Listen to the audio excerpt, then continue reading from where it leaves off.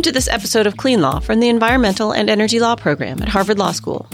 In this episode, our staff attorney Hannah Vizcarra speaks with Eric Landry, a researcher at MIT, about energy companies' use of scenarios in climate-related financial disclosure, and discuss his new paper, which we've linked to on our website. We hope you enjoy this podcast. So, Eric, welcome to Clean Law, and thank you for coming all the way over to the other side of Cambridge to speak with us. You and I have been meeting to chat about an energy company climate disclosures off and on for almost a year now, and I'm glad to finally be able to get you into our offices to talk a little bit about what you guys are doing over at MIT and what we've learned in this time frame. Yeah, it's a pleasure to be here. Thank you for having me, and excited to see what we could talk about today. So last November, our program here at Harvard hosted a roundtable with energy companies, investors, academics, some orgs around the issue of corporate disclosure of climate-related risks and opportunities. And you all did something similar. Why don't you tell our listeners a little bit about what you did? I think you and I might have been two of just a few people who were in both of those rooms. That's correct. So I guess I'll back up and start from the beginning where basically this whole kind of effort, at least on MIT's side, started from the MIT Plan for Action on Climate Change. With this, one of the kind of key elements of that plan was to engage with industry to help find solutions to the whole problem of climate change. So with that and the release of kind of the Task Force on Climate-Related Financial Disclosures final report in 2017, MIT started thinking, well, how can we contribute to this field?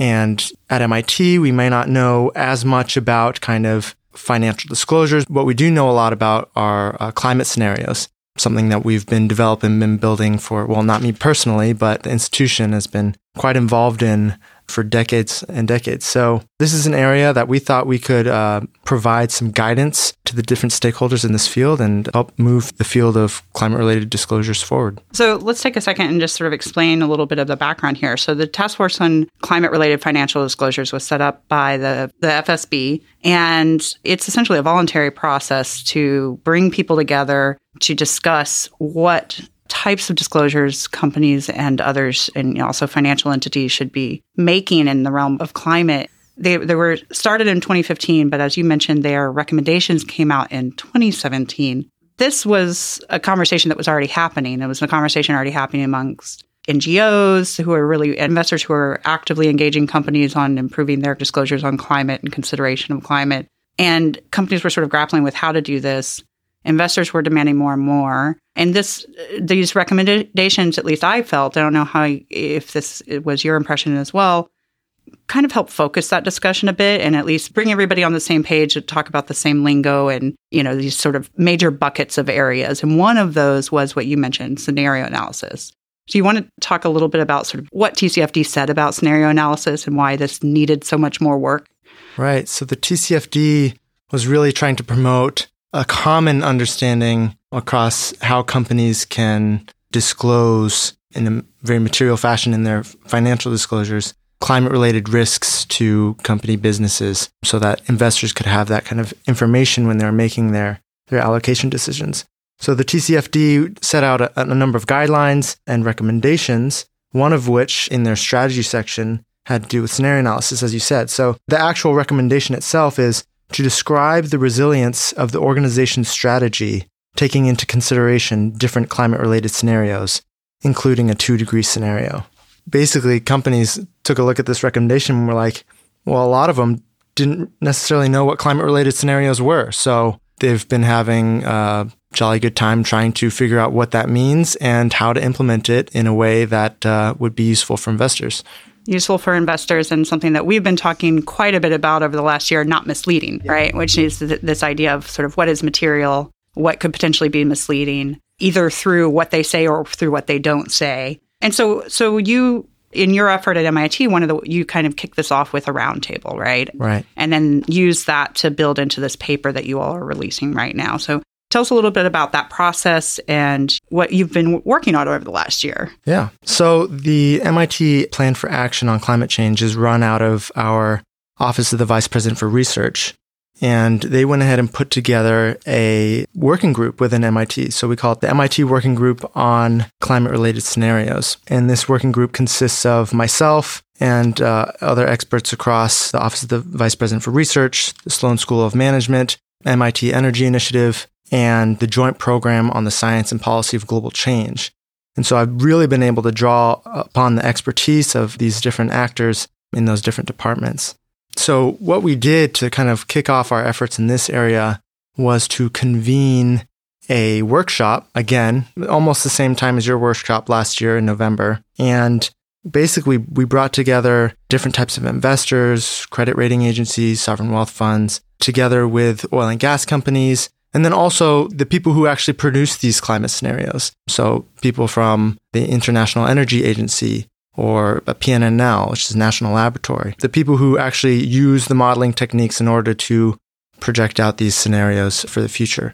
One thing that we can say right off the bat is when we say scenarios, we're not talking about predictions per se. These scenarios are actually just hypothetical futures which are used to kind of explore the realm of possibility and different plausible ways that future developments could unfold. And in exploring these different scenarios, you can kind of strategize and say, what would I do under this scenario? What would I do under that scenario? And hopefully make your business more resilient as a result. So one of the things you might have learned in that room was that the investor side has a lot of desire for more information, but their understanding of what exists and what it is meant for may not match with what the modelers think they're doing when they're creating these scenarios, right? Exactly. A lot of these climate models and the resulting climate-related scenarios were not designed for kind of corporate risk analysis. A lot of them primarily were designed to study different policies. And if you put in a carbon price, or if you put in a renewable energy standard, or if you put in a CAFE standard or efficiency standard, what would it do to the global marketplace? And so these scenarios often run out to the end of the century so that you're able to link them to some sort of climate or temperature goal. But what that means is they're not necessarily tailored to the near-term kind of financial risks that companies are really interested in. So part of our effort was trying to translate, I guess, some of these longer-term dynamics into what that means for the near-term companies. Yeah, and I think your paper does a pretty good job. It serves also, I think, an educational purpose for the different groups involved in these discussions, because one of the first sections is discussing the difference between scenarios, climate economy models, and scenario analysis. Can you explain that? You've talked a little bit about that, but sort of these are really three distinct buckets, all of which are talked about together in this area. So scenarios kind of sit in between, are kind of the middle step in between the climate economy models, then the scenarios, and then scenario analysis that offshoot from that. A lot of the discussion in this area so far has been on the scenario analysis and the scenarios themselves, without so much discussion of the climate economy models that actually produce the scenarios. So what we do in our paper is we break down these three different steps and show basically and educate the different stakeholders on what the key aspects of each of these steps are. So there are many different types of climate economy models, whether they're integrated assessment models or they're energy system models that are kind of attached to an emissions trajectory pathway that was created by a separate climate model. So there are a lot of dynamics in there that would be helpful for investors to understand, well, when we take such and such scenario from such and such scenario producer, and they're using this type of model, what does that actually mean for the construction of the model and the resulting implications of that scenario that we're using? They don't have to become modeling experts, but they should at least be aware about some of the long-term assumptions that are made in modeling some of these scenarios. So how the scenarios and analysis of those scenarios are used that investors want to see in disclosures really depends on who the investors are. And much of the time, the diversity of investors sometimes can get lost in this discussion where there's, essentially set up as shareholders want to see more, energy companies are struggling to figure out how to produce more and what to produce. But it's really not that simple, is it? And I think you do a pretty good job in this paper of talking about that diversity and what that means for the information that could be produced. So a lot of times in this area, the entire financial community is lumped together and just called investors. But as you pointed out, there's a lot of diversity in the financial community, whether they're insurers, reinsurers, banks, sovereign wealth funds, pensions, and they all have different interests. They all have different timeframes. They all have different mandates. They're all subject to different regulatory regimes. And so understanding what each financial actor really needs to get out of scenarios can help the scenario producers and then also the companies that are reporting tailor their analysis to really give the different types of financial actors what they want. So we've been talking a little bit about the diversity in the financial community. What about the diversity in the information they're looking at? You tell us a little bit about the different types of information that they're hoping to see and glean from these disclosures. As you mentioned, the different analyses processes of the different financial actors really plays into what information they want to see. So, for instance, one financial actor might care more about the vulnerability of such and such company with relation to their exposure or sensitivity to different climate change related risk drivers. And the elements related to vulnerability are generally more backward looking in relation to where the company's assets currently stand and how they're situated with regard to climate related risk. On the other hand, some actors in the financial community would rather have more description and information related to the forward-looking aspects of a company's plans. An idea of preparedness, which includes elements of strategic planning and adaptive capacity. So it really depends on what the financial actor really wants to see and their preferences for whether they want kind of quantitative hard numbers on a lot of where these assets are exposed, or whether they want a little more qualitative understanding of how the company thinks about these strategic risk processes. And that forward-looking discussion is really thinking through how a company considers new information over time, right? And how they are looking at incoming information related to climate and incorporating into their potential to change tactically and strategically how they approach their planning.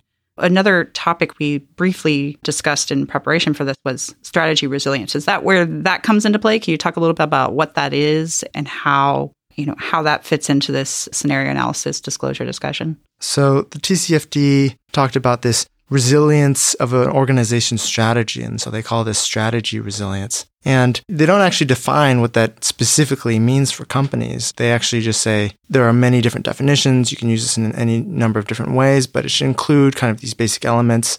So what we try and do is create a framework for how to look at strategy resilience and what kind of elements, again, backward-looking in terms of vulnerability and forward-looking in terms of preparedness, that companies can use to try and not check the boxes, but at least have a complete kind of overview of when they talk about strategic resilience, what that means for what investors want. So it's making sure that they are covering all their bases, essentially. They're not leaving out a big chunk of important considerations that should be worked into their process, whether it's their risk analysis, whether it's their strategic planning, when it comes to being prepared and resilient in response to climate issues. Exactly. So, the other thing, I think this paper, one of the biggest values of it, besides its education, the educational aspect and helping to educate investors and stakeholders and even some companies, both on how modeling works to some extent, how scenarios are produced, what scenario analysis is versus those two things. But then on the flip side, sort of what is of use to investors, and help have that, as we were discussing the diversity of interests there, help have that guide companies in how they approach disclosure, scenario production for the purpose of disclosure. But then you also actually present some recommendations. I think there's 6 or so. We don't necessarily have to go through all of them, but if you want to quickly sort of highlight what they are, what they cover, or a couple of particularly important ones, tell us a bit about that, and then we can give everybody a link to the paper to get more info. Sure. We have 6 recommendations, 2 per group that we focus on. So the 3 groups that we try and give guidance to are the oil and gas companies themselves, the financial community, and the producers of these scenarios. So for example, for our recommendations for the oil and gas company, one of the recommendations is oil and gas companies oftentimes have their own kind of modeling paradigms and resulting scenarios from these that they like to use in their reports. But if they're using a customized scenario, it's oftentimes very hard to figure out all the assumptions that are kind of hidden within those scenarios and what that means for the investment community. So one of our recommendations is if they're going to use a custom scenario in their disclosures, to make sure to go ahead and link specific risk drivers to what we call reference scenarios. So these reference scenarios are widely used, publicly available, kind of like well understood scenarios where investors already know the main assumptions in terms of energy growth or, adoption of electric vehicles or these other big policy movements. So when oil and gas companies connect their custom scenarios to these reference scenarios, it gives investors a little bit more in terms of comparability so that they can understand how the specific oil and gas company scenario falls in relation to other scenarios that they're familiar with. So this is essentially about transparency. It's about explaining what assumptions they're making in this process and sort of how their particular unique customized process differs from those that others are more familiar with. They can evaluate that decision making as well as the outcome of it.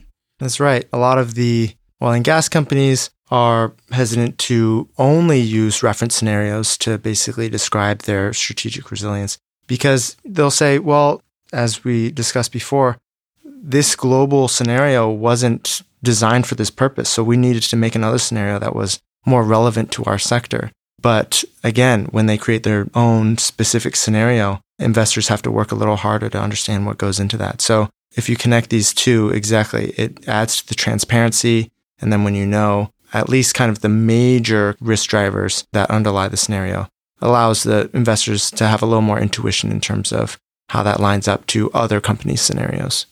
So the discussion around disclosures and improving of disclosures related to climate issues has really progressed the fastest with regards to energy companies. And both your event in last November and ours actually focused primarily on the oil and gas sector and the financial industry's interest in disclosures from them. Talk a little bit about why you all chose to then continue that focus. And in your paper, from the corporate perspective, you're looking specifically at oil and gas. So climate-related risks can be broadly divided up into two major categories. One is physical risks, which are the risk implications to infrastructural assets and company operations from things like severe weather events, floods, droughts, heat waves, storms, and the like. And the other main category of risk are what we call transition risks. And these are the risks that companies face with regards to changing technological environments, changing policy environments, and different market ramifications with regard to different policy and technological evolutions. So oil and gas companies are arguably the most vulnerable, or one of the most vulnerable sectors to transition risks, especially insofar as the world kind of targets transition to a low carbon economy and what that means for a demand for their product and then also for their operations. So the first reason being they're kind of most vulnerable to this. The second reason that we focus on the oil and gas industry would be because while they use scenario analysis in their internal risk management processes, and they are at the forefront of basically how to use scenarios in disclosures. So they're already kind of familiar with the technique itself. And so now we're really just focusing on how we can translate their internal risk processes into a way that is useful to investors. Scenario analysis has long been part of, at least in some of the larger companies and the majors, part of what they do for their own internal planning processes. And it's interesting to see how well that translates when you start having the conversation about disclosure, or where there are major gaps there, that these internal processes were designed for a different purpose. And so when you're trying to move companies over into disclosure, they need a little extra guidance, which I think is what you all are trying to do. But really, the paper has a broader applicability. It's not just about oil and gas companies. It is about the use of scenarios and disclosure across the board. Right.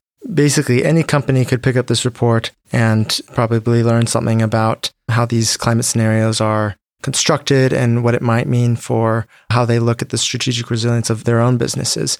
Although all of the examples that we use are from the oil and gas industry, a lot of the concepts and principles that we describe in the paper are much more applicable to other industries as well.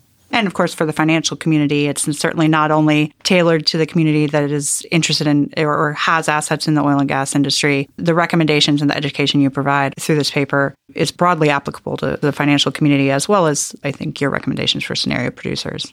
Yeah. So in addition to your recommendations to oil and gas companies that you described, you put forth some recommendations for scenario producers as well. And this is sort of a sweet spot for MIT because you guys certainly know a lot of producers and have many of them working with you directly. What are your recommendations in this space for producers? Well, one of the recommendations that we have for scenario producers are to develop suites of distinct policy pathways. So there's a distinction that we kind of draw out in our paper, the difference between scenario pathways and scenario outcomes.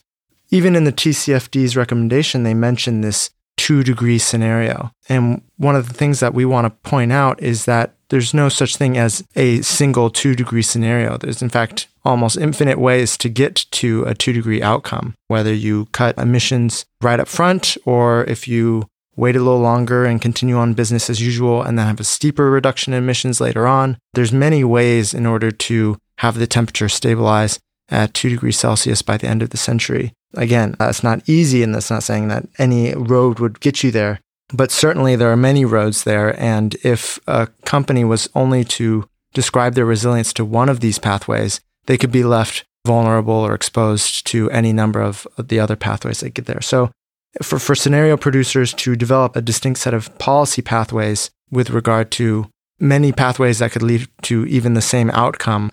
Essentially, you're talking about giving them a broader range of tools, right? So that they have a broader range of tools to assess their vulnerability and their resilience to, as you mentioned, the many different roads that they could go down, that we could go down as a society to get to that 2 degrees. Is that right? Yeah, I would say that's correct. So you have oil and gas companies, you have the scenario producers, and what do you tell the financial community? So one of our recommendations to the financial community would be to just continue to make the case for more useful and informative scenario analysis and disclosure. They've been calling for more transparency, more comparability, and even if there's not a specific path forward or even a very defined understanding of what that is, still the pressure on oil and gas companies and other companies, whether it's manufacturing or utilities or anything, the pressure that these companies are feeling from the financial community in order to create these scenarios is having them think more deeply about how they can use the scenarios and then also how these scenarios can actually affect their kind of strategic planning. So really just to keep the pressure on. And that's really the goal, right? To improve their decision-making over time. This isn't just disclosure of scenarios for disclosure's sake. The idea is to have this process and this ongoing discussion with the financial community improve how companies incorporate these considerations into their decision-making, improve how the financial community is using information to make its investment decisions. And I think one of the things that your paper does a good job of is, serve as sort of an educational tool for all of these stakeholders, all of the people engaged in this communication. Do you have any sort of final goals of where you're hoping this goes as far as what this paper can do for that discussion? Well, this certainly isn't the end-all, be-all. If companies institute these recommendations, then the whole disclosure field around scenario analysis will be solved. Certainly not that, but we do believe that it will give sort of a common vocabulary and a common understanding of kind of the most important issues within the models, within the scenarios, within scenario analysis, that can serve as the basis and the foundation for continued conversations between scenario producers, the oil and gas companies, and the investors that eventually use these disclosures. So, it serves as a common set of principles and understanding around these issues that then they can use to drive the whole field forward together. Well, thank you, Eric. I think this is an incredible resource that you've created here. So much of this discussion has been at the broader level, and being able to really sort of focus in on the scenario piece itself is something that most of those involved aren't really as well suited to do as you all are at MIT. So it's a nice thing that you've been able to do for us. I know for me personally, it's now giving me the basis to be able to look at, I think I've been talking to you almost an entire year about wanting to do something around the legal issues involved with trying to move forward with a more expansive disclosure of scenarios. But I didn't have the right lingo or full understanding of how this really breaks down to be able to identify and work from those issues. And this definitely helps get me there. So I just want to thank you all for what you're doing and for coming and talking to us, and look forward to seeing what comes of this. Thank you so much.